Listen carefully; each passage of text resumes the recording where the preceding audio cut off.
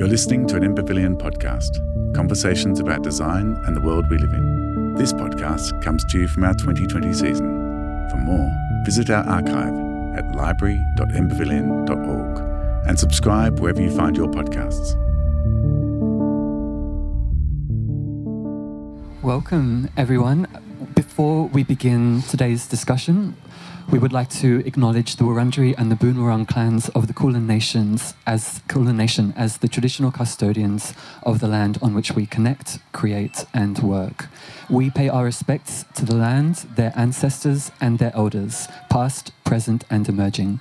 We welcome all Aboriginal and Torres Strait Islander peoples and acknowledge the wealth of their creative practice, stretching back to the beginning of the dreaming. We would like to also welcome you to this talk here at MPavilion this afternoon. I'm Simon Winkler, joined by Lauren Taylor, of course. You can normally hear us presenting on Triple R, Breaking It and Entering, which is a new releases music program. But today, we're bringing you the first in a new season of talks events that we've put together for MPavilion, and it's called Surroundings. And we are here in the surroundings of the Melbourne Zoo, sheltered from the weather by the MPavilion structure of 2016, which is created by Bijoy Jain of Studio Mumbai. It's a particularly appropriate structure for this month's theme of MPavilion, which is preservation, the propagating knowledge, because Studio Mumbai's expression in built form and Bijoy Jain's practice is deeply informed by the concept of law, which is defined as a body of traditional knowledge passed on by word of mouth. And the theme of propagating knowledge is such an expansive topic of conversation, rich with possibility. So narrowing down a little today, we're looking at knowledge in the intertwined branches of art, science, and nature. What is the art of science education and the place of art making in science? I guess over the years, there have been many fascinating investigations into the links between art and science, and we're continuing to understand more and more the synergistic relationship between the two fields, which were kind of once, I guess, considered to be very separate subjects. 1 hour today on a Friday afternoon perhaps isn't enough time to even establish clear definitions of the key terms science, art, nature, knowledge and communication. But I think today, with a spirit of optimism, we're going to try and forge a path ahead through this topic. We're here to share our panellists' own individual reflections via their work, research and teachings, and asking, how do science and art intersect in your work? How can art be a vessel of scientific communication? And how does science support artistic endeavour? And how are you combining the fields of science and art into your own practices? It's a privilege to welcome our panel today, who are going to be sharing their knowledge with us. And we thought maybe if the panel wouldn't mind briefly introducing yourselves, we might go around this way and start with you, Dimpa. So, hi everyone, or Wanya, which is welcome in Gubbi Gubbi. My name is Dimpa. I like to call myself an avant composer and sonic wizard. I'm a queer autistic Gubbi Gubbi man, and I sort of use a lot of keyboard instruments, so a bit of synthesizer, and also acoustic instruments like accordion to sort of make what I call my brain sound, or sort of what my inner sound is. That's sort of my exploration. Fantastic. Maurizio? Oh, well, first of all, thank you, Lauren and Simon, for inviting me to this panel. I mean, it's quite an ambitious topic to discuss, and so I'm very grateful to be part of it and see where it leads. I'm a senior lecturer in science education in the Graduate School of Education at the University of Melbourne. But that seems like a far too narrow description of what I do, given that I'm sort of self-confessed interdisciplinarian. So I'm interested in philosophy, art, science, education, obviously, poetry, you name it. So I always found that education provided an opportunity to be an interdisciplinarian and sort of intersect different disciplines. So that's part of my research and my teaching at Melbourne University. I'm Dr. Jen Martin, and I'm fortunate to get to work sometimes with this lovely gentleman on my left, Maurizio. So I lead the science communication teaching program at Melbourne Uni, but I started my scientific career as a field ecologist, so I feel very at home in the zoo, surrounded by wonderful animals, because I began my life as a scientist because I was just incredibly passionate about nature, and I believe that the only way we could conserve nature was to understand it. But then during my time as a field ecologist, I started to work out that one of the major reasons why we weren't doing better at looking after nature wasn't because we didn't have the knowledge, it was because the scientists weren't able to communicate that knowledge to the people who needed to know it. So about a decade ago, I founded the Science Communication Teaching Program, which focuses on teaching science students across all disciplines at Melbourne Uni how to kind of not sound like scientists and how to explain what they do, whether that be speaking or writing or through art, any number of different ways, what they do to the world, and hopefully to have impact in the world. And I also have the privilege of speaking on Triple R every week as Dr. Jen on Breakfasters and Einstein A Go-Go, and sharing my passion for science communication. And I'm Sally Sherwin, the Director of the Wildlife Conservation and Science team at Zoos Victoria. So I get to dabble across a range of different sciences relevant to nature and human connection to nature.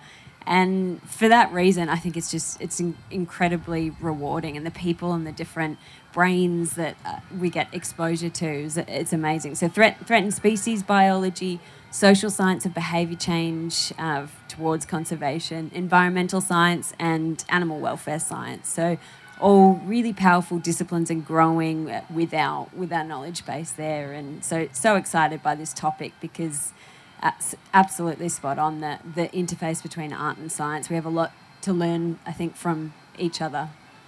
Well, as Lauren said, we are privileged to have you with us all here this afternoon, and honoured to be hearing some of the insights that you have on this broad-ranging topic.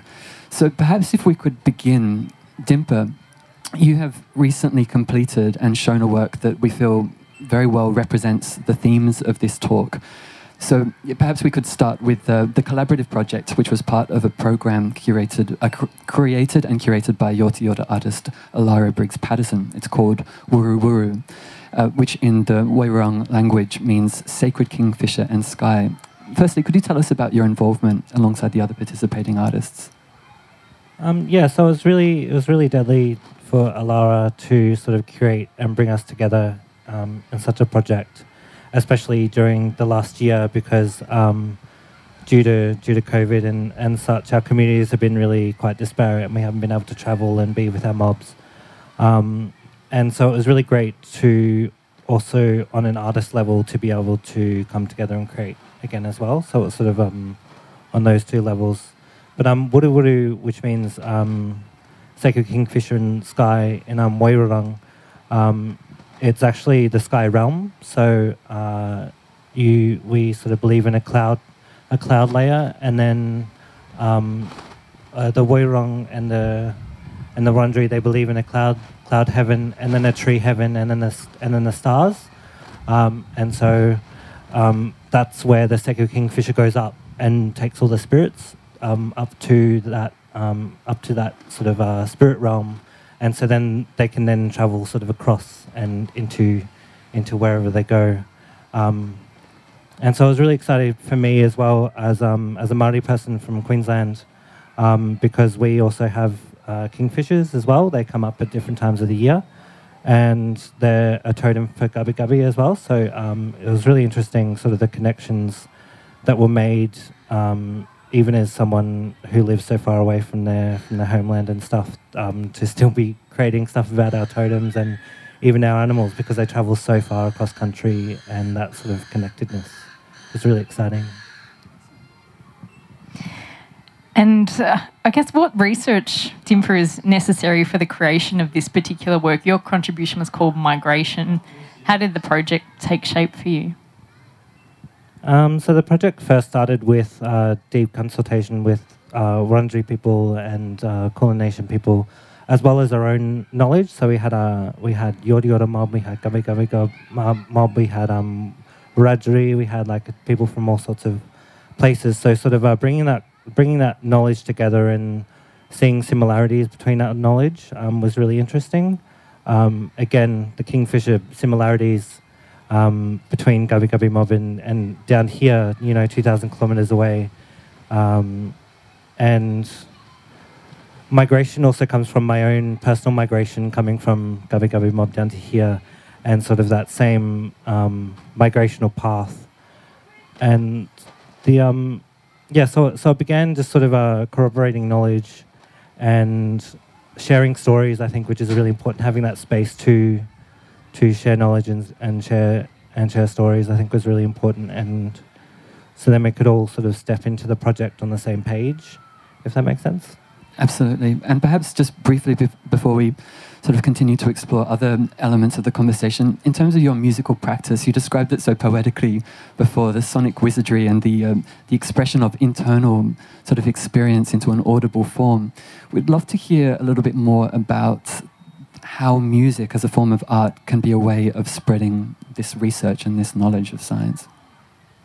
Well, music has always, they're one and the same, really. That's why we have songlines that tell the story of the land and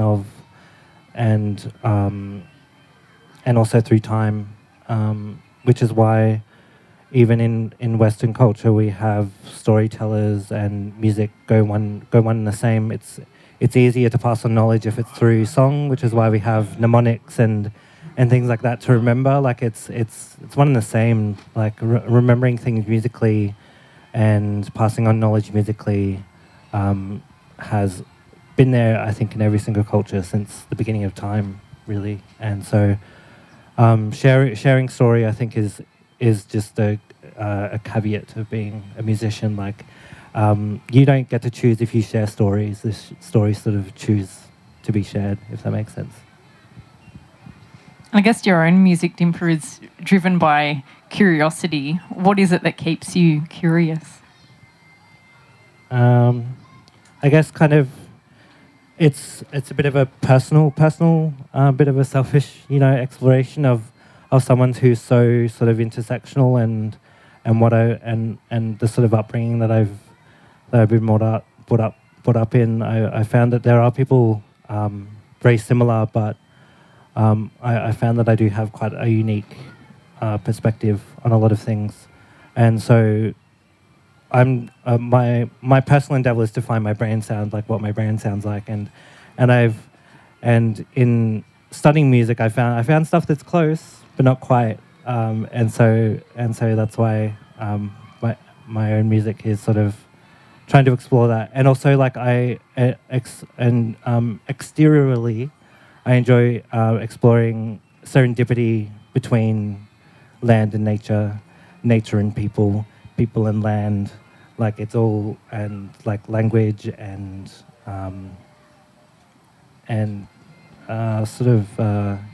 different stories and serendipities and phenomena, I think, between people and nature, because they're kind of one and the same, and land is same. So it's all kind of a big circle in my mind, at least. So. Well, it might be nice to maybe bring Dr. Sally Sherwin in at this point, which we've just spoken to Dimper about his migration project, a way to creatively educate. Could you perhaps share how this resonates with you at Melbourne Zoo?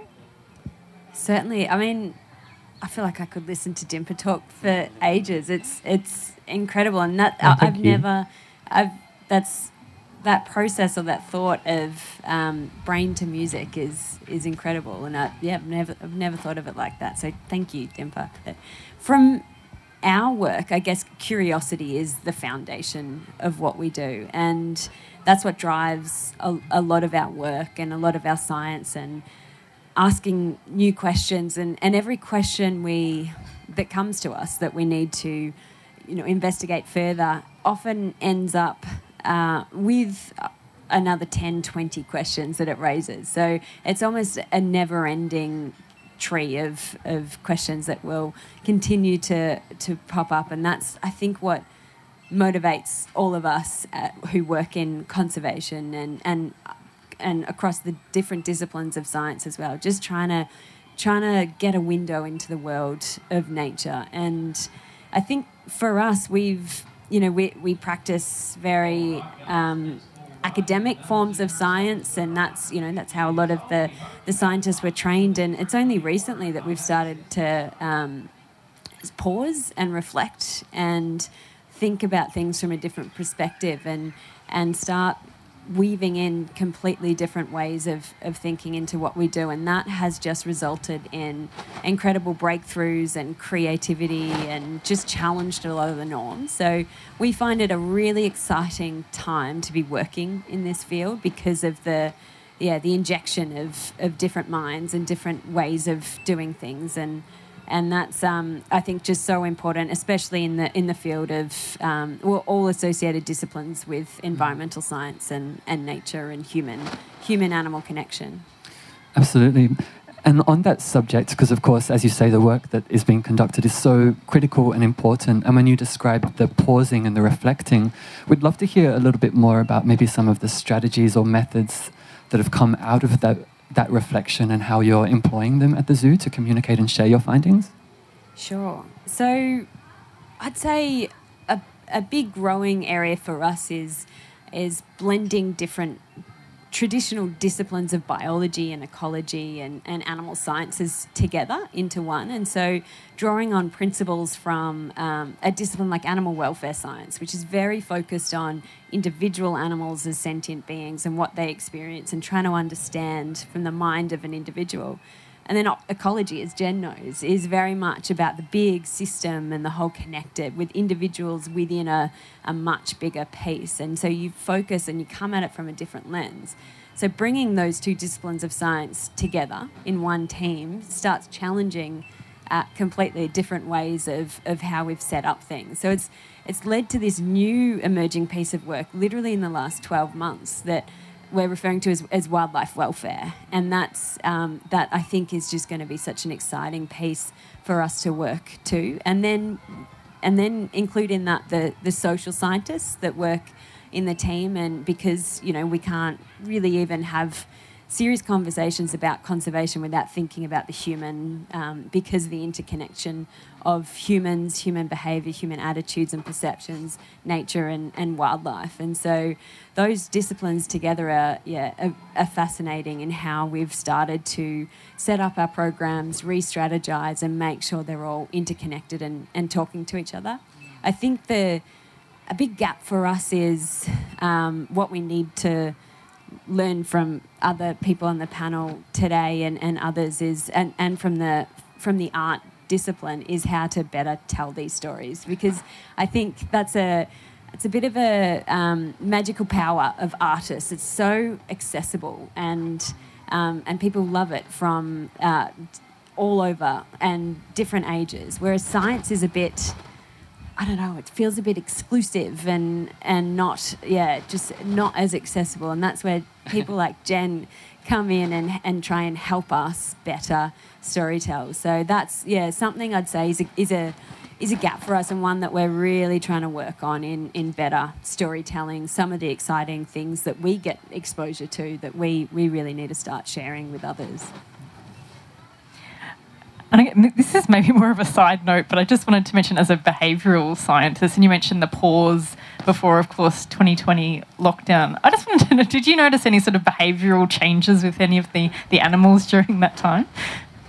Yes, great question. One that I reckon I've answered 370 times in lockdown, but, which goes to show how, again, curious people are about, hold on, COVID's impacted me personally in this way. I wonder, the world around us, what the impacts are. And so we, being scientists as well and extremely curious, we, day one, went, right, here's a brilliant experimental setup that we can take advantage of, that we never... The zoo's open 365 days every other time. And so to have no visitors in this period was just a huge opportunity for us to better understand. So we rapidly got our behavioural scientists together to start working through who and what approach we wanted to take with analysing animals' response in these dramatically different conditions to what they're normally used to. And our strategy we came up with was to target the understudied species. So there's actually a whole lot of literature on visitor animal interactions in zoos. Most of them are on primates, big cats, elephants, animals like that. And so we know we've got a good handle on that. That's pretty well studied. But what on earth do the butterflies think of this? And so that's been my favourite research project in COVID. We've got an incredible amount of data on butterfly response to visitors and no visitors. And then we went, what about the reptiles? How are they changing their utilisation of space, and some of the amphibians? So we targeted the platypus. And so we went down that path of just going, what are our big knowledge gaps? And with such a dramatic change in environment for the animals, this is our opportunity to really understand. So there'll be a whole lot of papers coming out in the coming few months. But because our lockdown was so extended in Victoria, we were closed for much longer than we thought we would be. So we're still just finishing up the visitors back data collection as part of that study. So the write-ups still to come. But yeah, as you'd expect, huge variation in response across different species, and then within species across individuals as well. So some exciting stories to come out of that we can share. Looking forward to it very much. And indeed, when we talk about science and communication, Dr. Jen, this is one of your many superpowers, of course. In many ways, your entire career has really been wholly dedicated to investigating, learning, sharing, and communicating.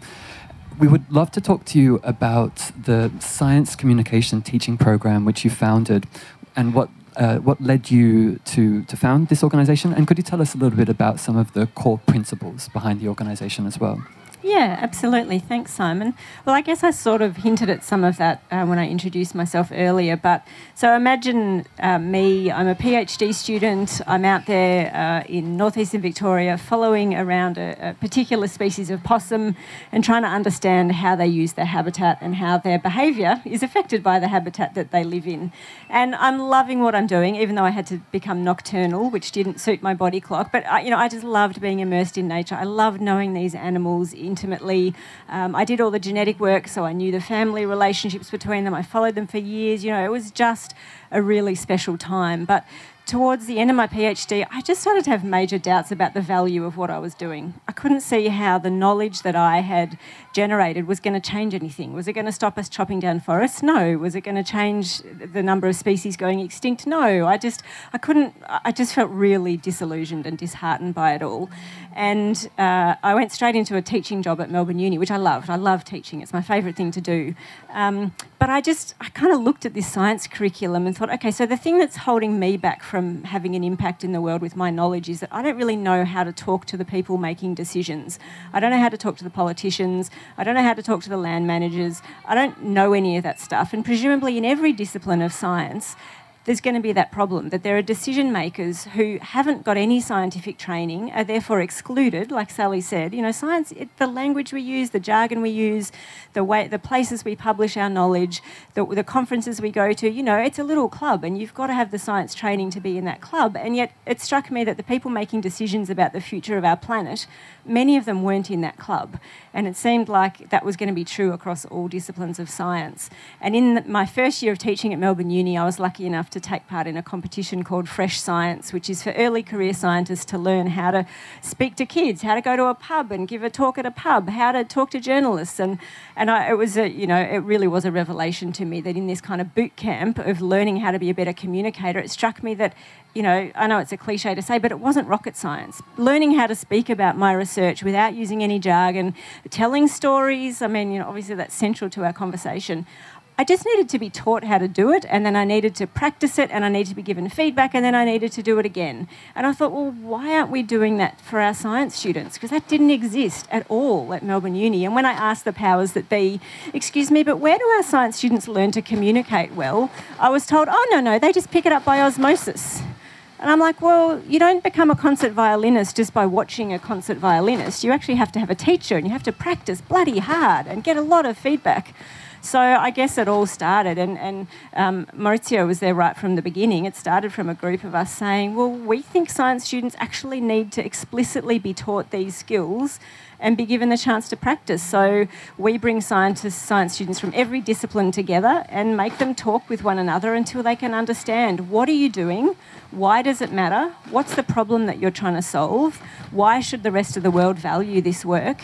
And what story are you going to tell about it to make it relevant and engaging and interesting to people who aren't inherently interested in it? And we're just so fortunate because our students are amazing, and we see massive changes in how they go about their work because they interact with each other, because they interact with with us, and they learn about the value of storytelling.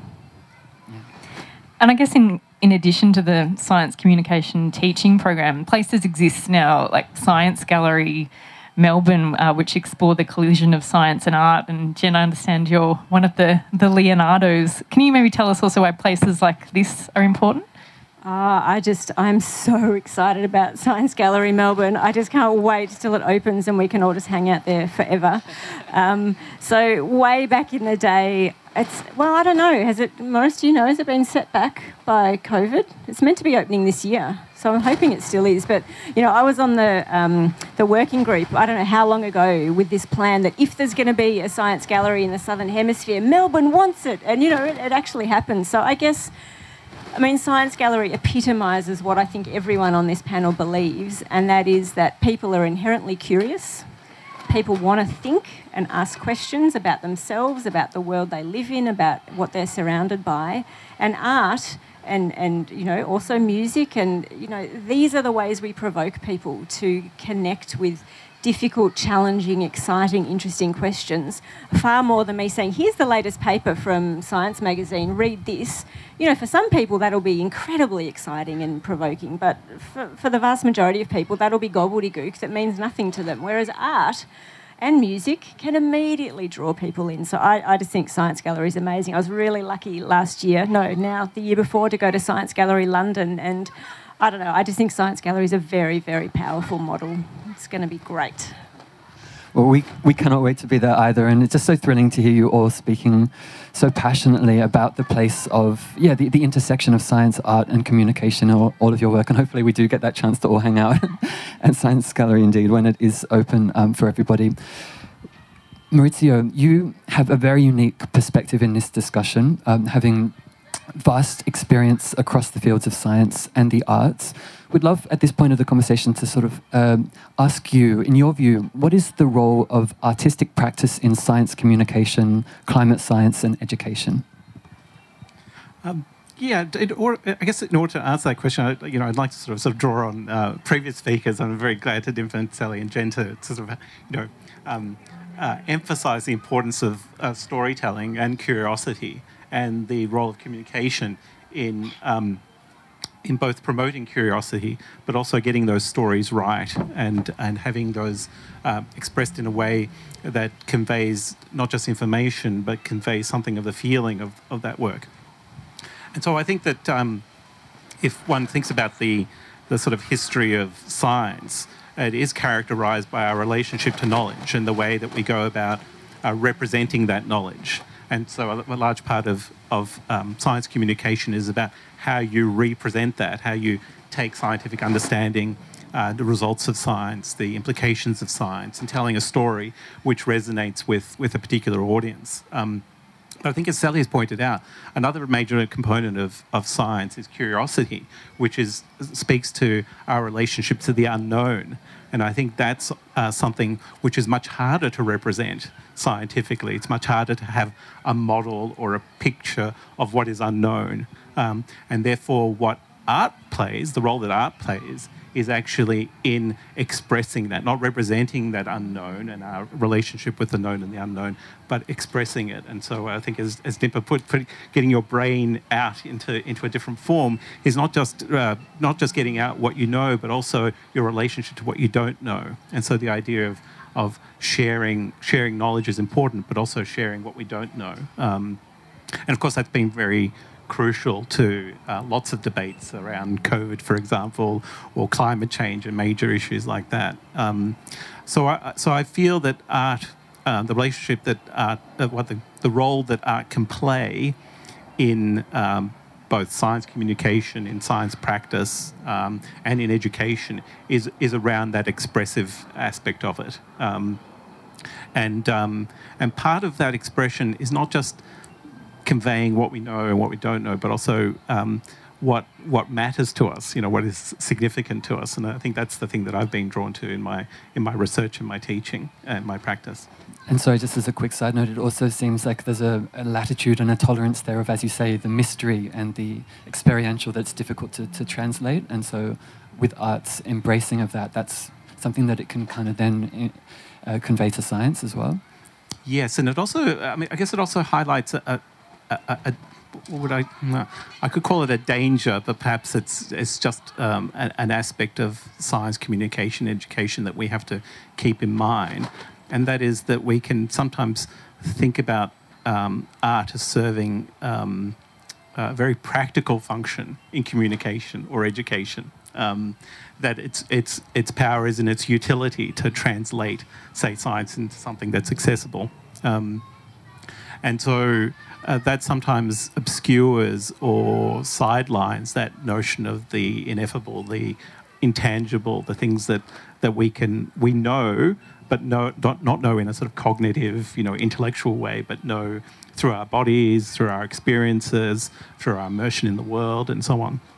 So I think it's very important that when we think about the relationship between art and science or education or anything else, that we recognise that in some ways it's the other side to the coin of our very modern preoccupation with knowing, doing, understanding, rather than experience. Yeah. And also the production of objects.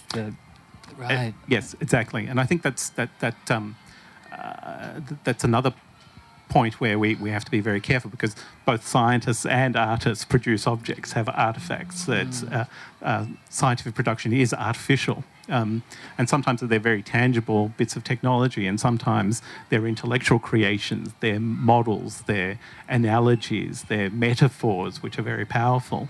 And so we have to be careful to kind of orientate ourselves towards not just the logical content of those ideas, but the kind of expressive content.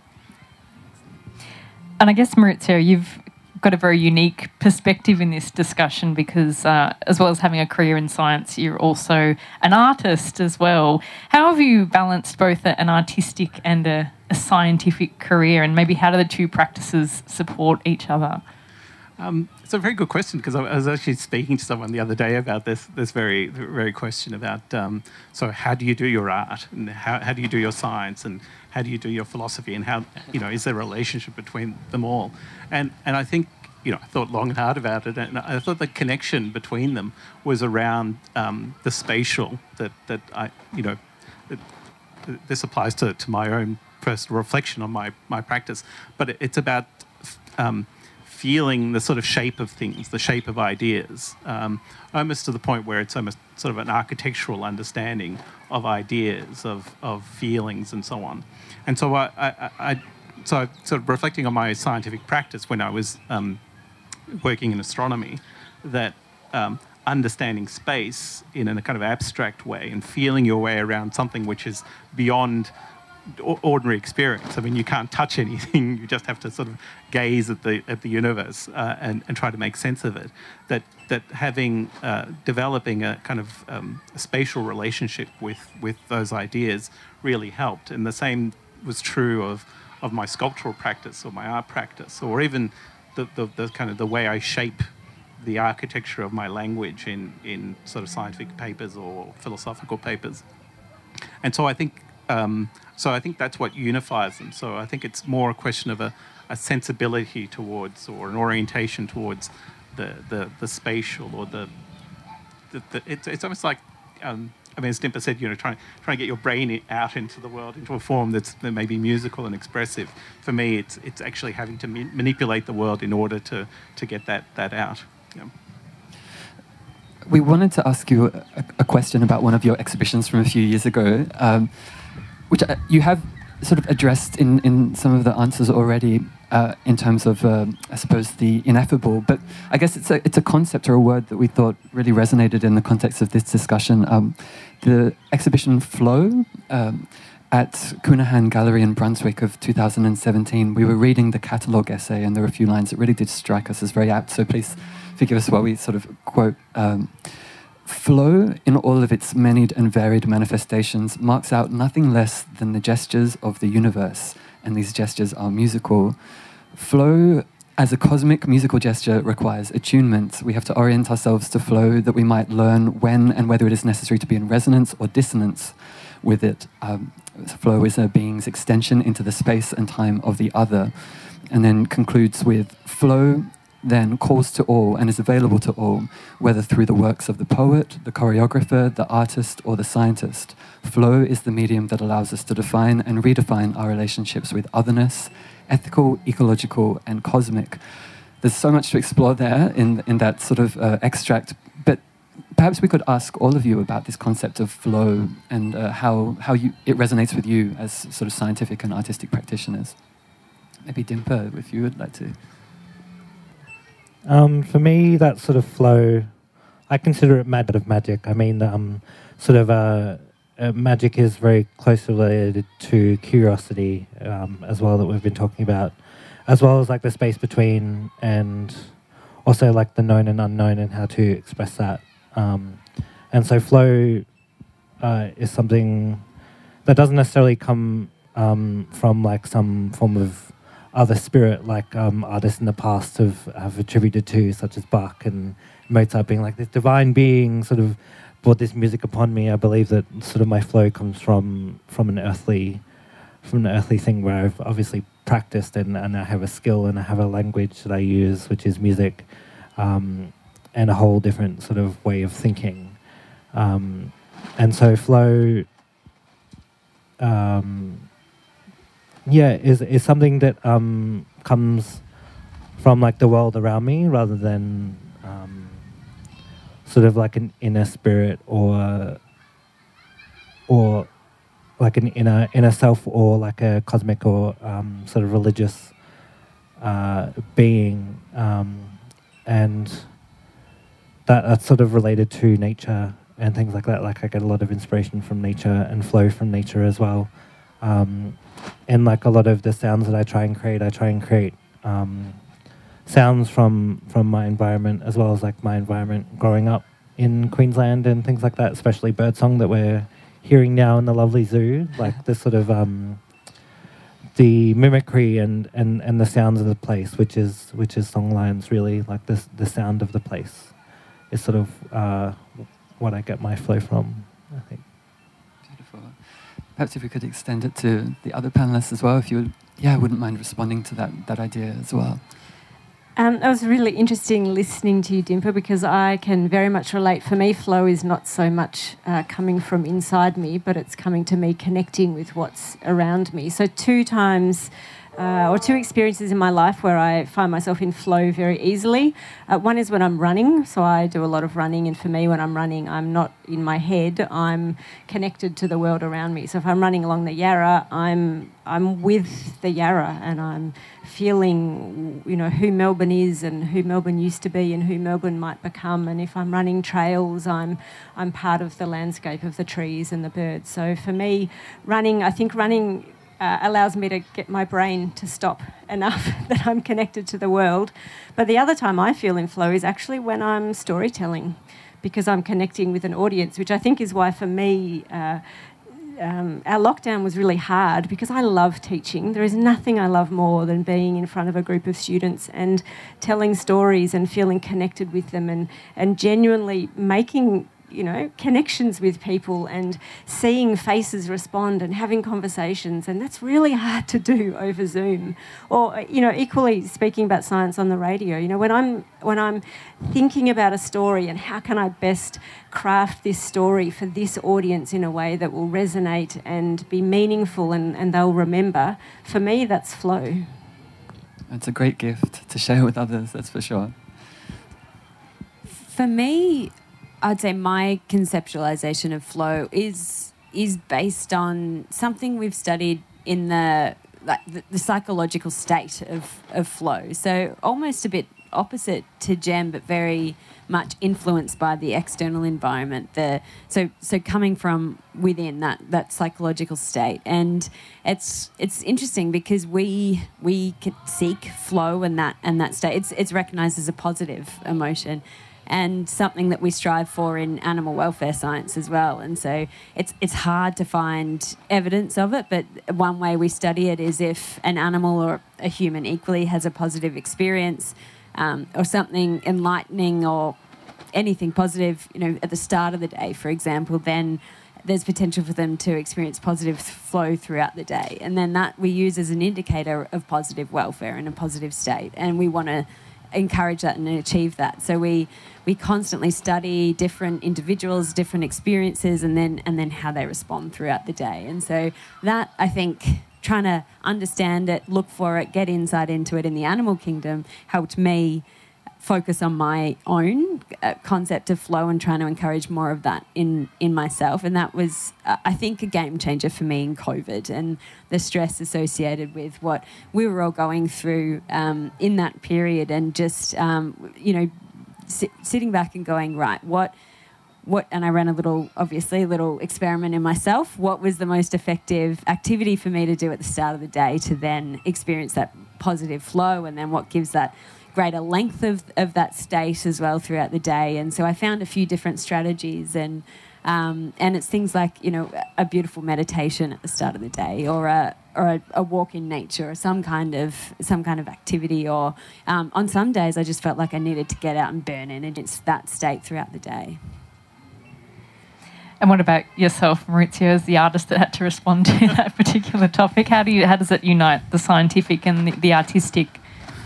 Well, there's several ways, but one thing that comes to mind is perhaps an historical, philosophical point, and that is that prior to Socrates, nature was considered something nature was conceived of in terms of this idea of phusis, which is this idea of being carried away with. Bert Dreyfus, the American philosopher, calls it a whooshing. You're carried away by the moment, and like in a wave, you're not really thinking about it. It's not a conscious activity, but the experience of the situation in which you find yourself means that you are in a reciprocal relationship with your doing. It's affecting you, and you're affecting it. And in pre-Socratic Greece, you had the pantheon of the gods, and so you would be almost possessed through phusis by that. And so in that sense, nature as the norm is one in which you don't have this conscious reflection analysis on what's going on. That came much later with the sort of classical Greeks who said, oh, now we have to think about things, and now we've got these ideas, these forms in our head, and so on. And so our ordinary experiences in education, in nature, in our relationship with others, is in this space of flow or phusis.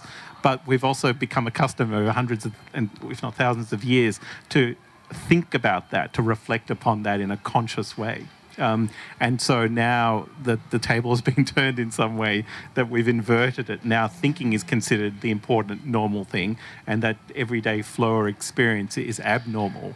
Whereas educators and educational psychologists recognize the importance of valuing that notion of flow, whether that's someone who's doing an experiment in a lab or someone who's performing art. And it also involves the body in a way that the mind, it involves the body in a way that is undervalued in sort of contemporary education. So I think a kind of return to that is possible. Beautifully put. One thing that I guess Lauren and I were particularly fascinated by when we were approaching this topic of conversation was the art of science communication. And both you, Sally, and Dr. Jem were talking a little bit before about how it is that you are creating an impact on audiences that you're educating through your work.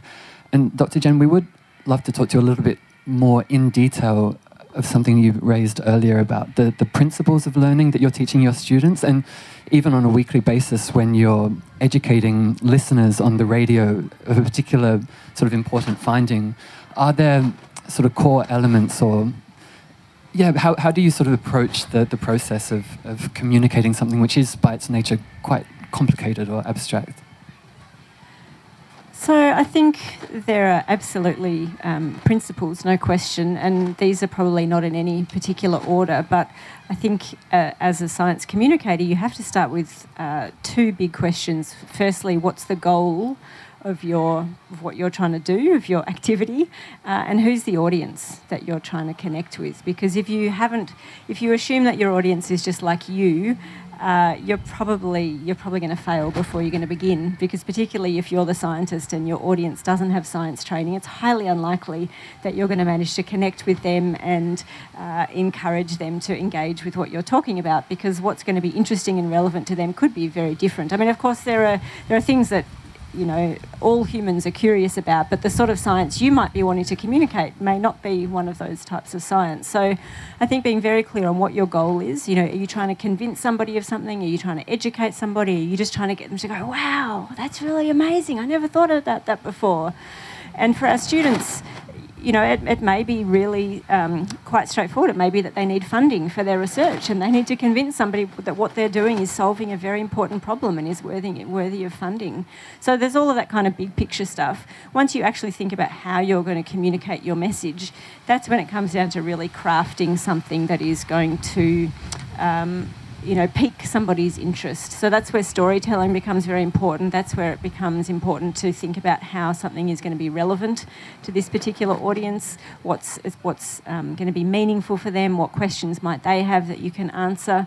I mean, there's some really good research when it comes to climate change, which I'm sure Maurice knows more about than I do, but essentially one of the absolute strongest or most powerful things we can do in terms of changing the future of the climate change trajectory that we're on is simply to have conversations with people.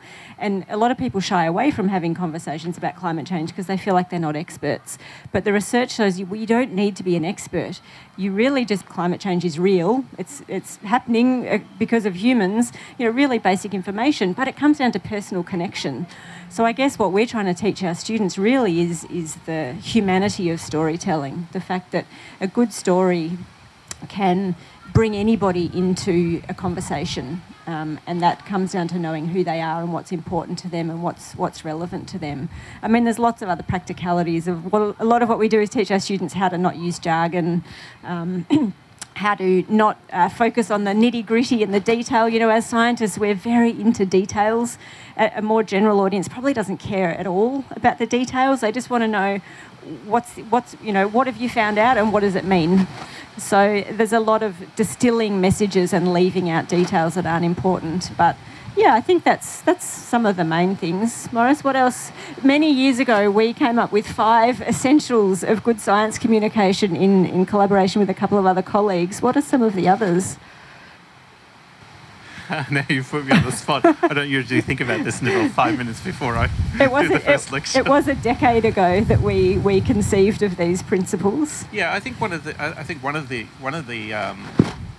sort of key elements is accuracy, because I think that there's Thank you. because I think that there's a sense that if you're part of a scientific community, that you have signed up one way or another and committed yourself to the practices of science.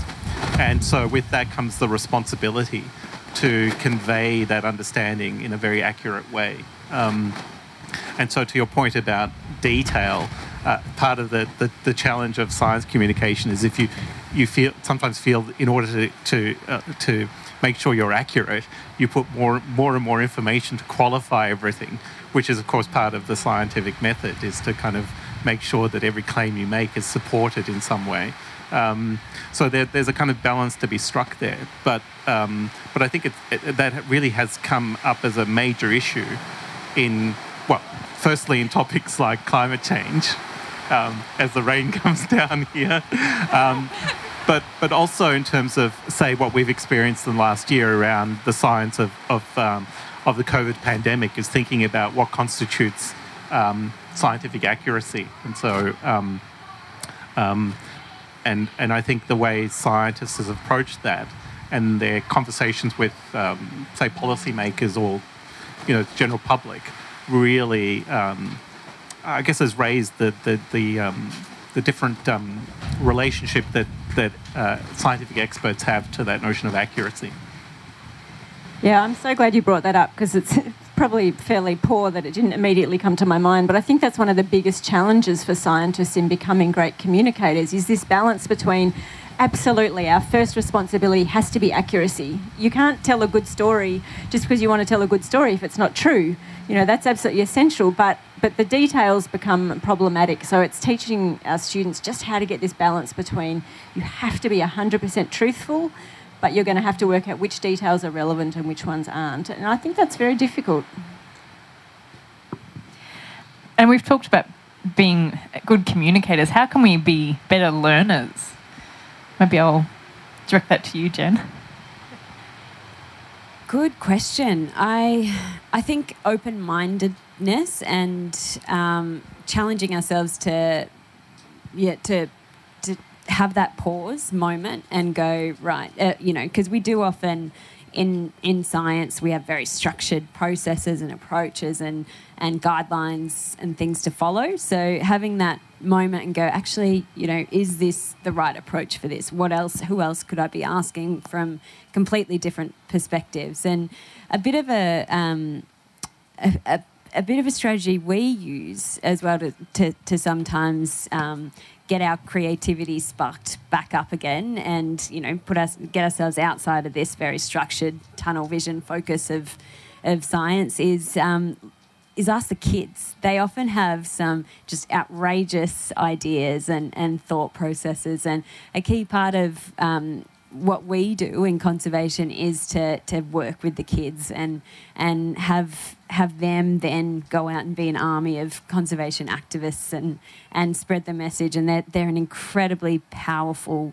group of humans, the young people, and they come up with just some amazing ideas that help us think outside the box, as well as remind us of the importance of curiosity and being open-minded and learning, the joy of learning. And it is actually, again, I just keep coming back to the psychology of it. Learning new things does actually lead to, it is quite a positive welfare state and positive experience too. You get the sense of value and empowerment and achievement. And so I think once you kind of break down that barrier of it and then you get that experience again, it can be very rewarding and then quite addictive to want to know more and learn more and open your mind further. So I think they can help us take that first step outside of our minds.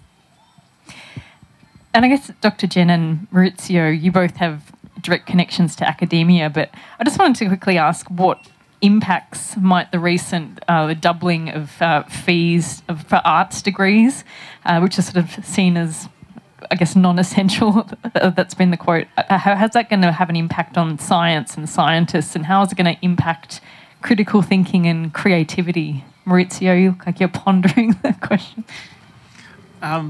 The short answer is I don't know, because one thing I've learned about sort of education is that the downstream effects take decades to kind of show up, and one doesn't quite know what will happen because people adapt to the new climate, and so I mean, I sort of feel like there is tremendous resilience amongst young people anyway.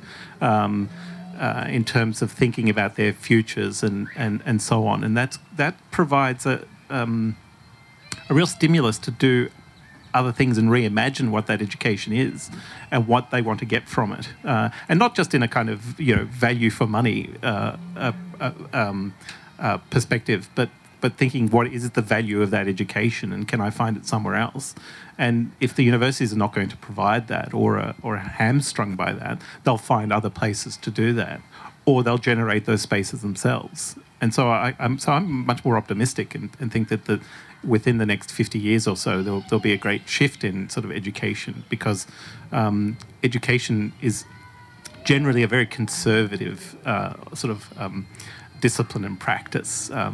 I often feel like what counts as education today is the sort of the bad, when as they say, generals are fighting the last war, and so very often what we're doing in education today is what was relevant years ago. Just by way of example, education is still very much text-based. whereas we're moving back into a kind of oral tradition, a visual tradition, almost an artistic, poetic tradition of conversation, of exchanging ideas in other forms. And so I think that's where it will go. So I'm quietly confident that despite these policy changes, that the climate will still be very good for those both in the sciences and the humanities and social sciences. Absolutely. And speaking also on the future, I suppose we can speculate a little bit as to, I suppose, how some of the problems, as you say, will unfold and sort of what the creative solutions will be to issues that humanity are facing. Something that's come through in this conversation a couple of times are the themes of climate change and also conservation. And I guess would be kind of curious before the conversation concludes to ask for perhaps some more reflections from all of the panelists about how art and science are working together in these spaces to potentially kind of offer some paths forward through these issues. Perhaps Sally, would you mind offering some thoughts? Yeah, I think we've been trying for a long time to tackle climate change with, here are the facts, here's the science, look at all the data, it's obvious. And that obviously hasn't got cut through and fast enough action, and it's such an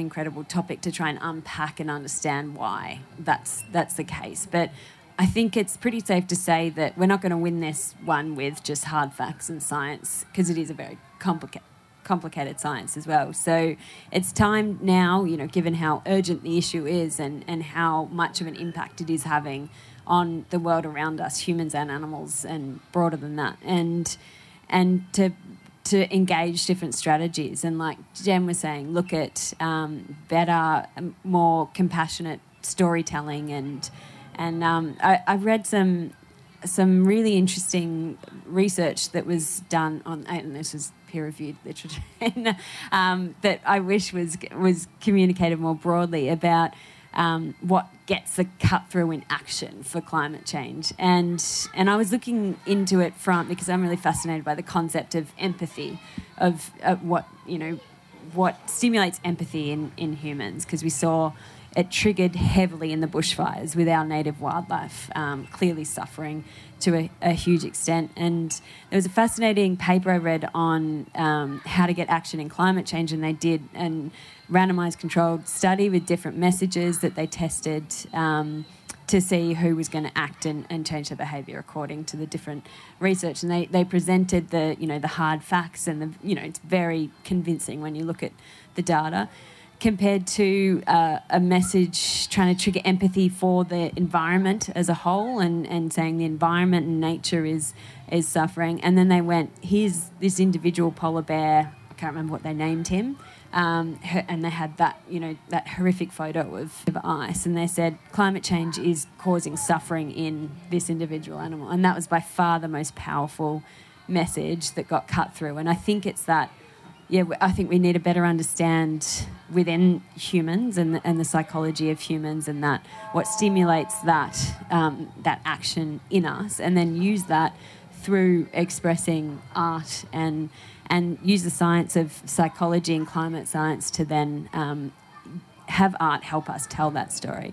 But I think the key part to empathy in us triggering empathy and using suffering in that context is we need to give people then hope. You can't just say, because otherwise you completely shut down and you can't look at it anymore, and it's a horrible thing, and it gets you in a bad cycle of it's overwhelming and all too hard. So you need to pair empathy with action and hope, and that's, I think, a key part that we haven't really had much cut through with yet, but that might be the next stage of how we can have conversations like Jen was saying with people.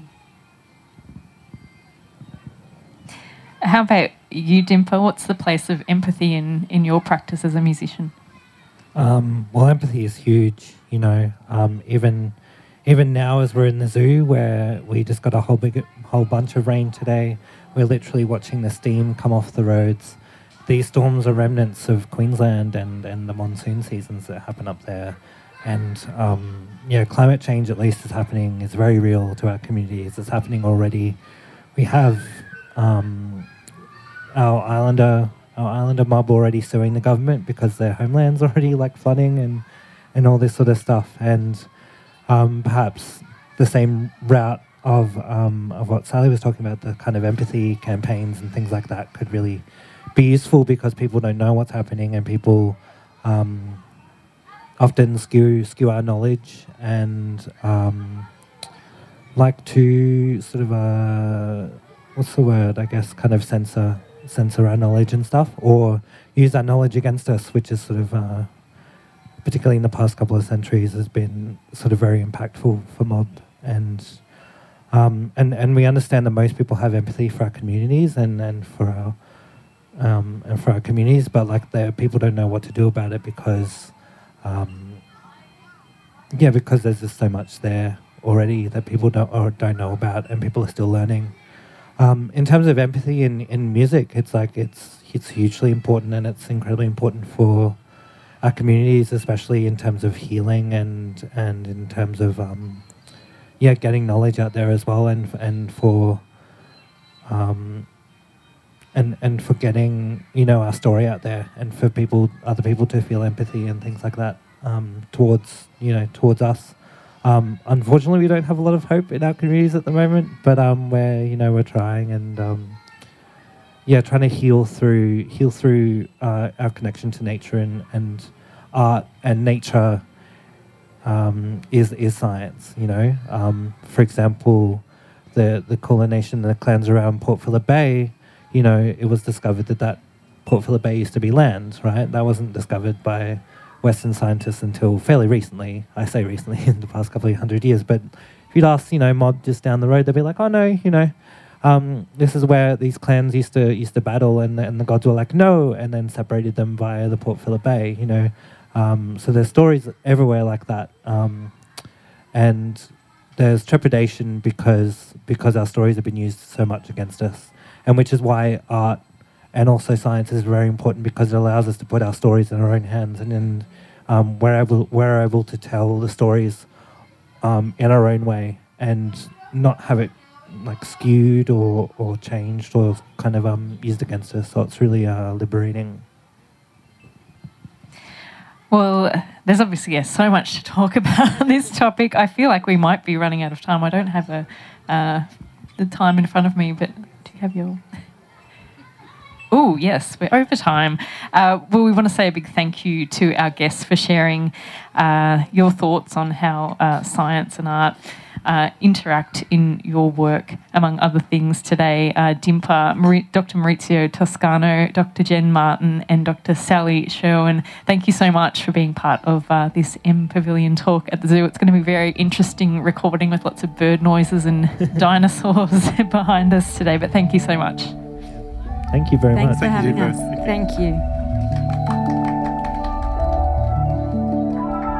You're listening to an M Pavilion podcast, conversations about design and the world we live in. This podcast comes to you from our 2020 season. For more, visit our archive at library.mpavilion.org and subscribe wherever you find your podcasts.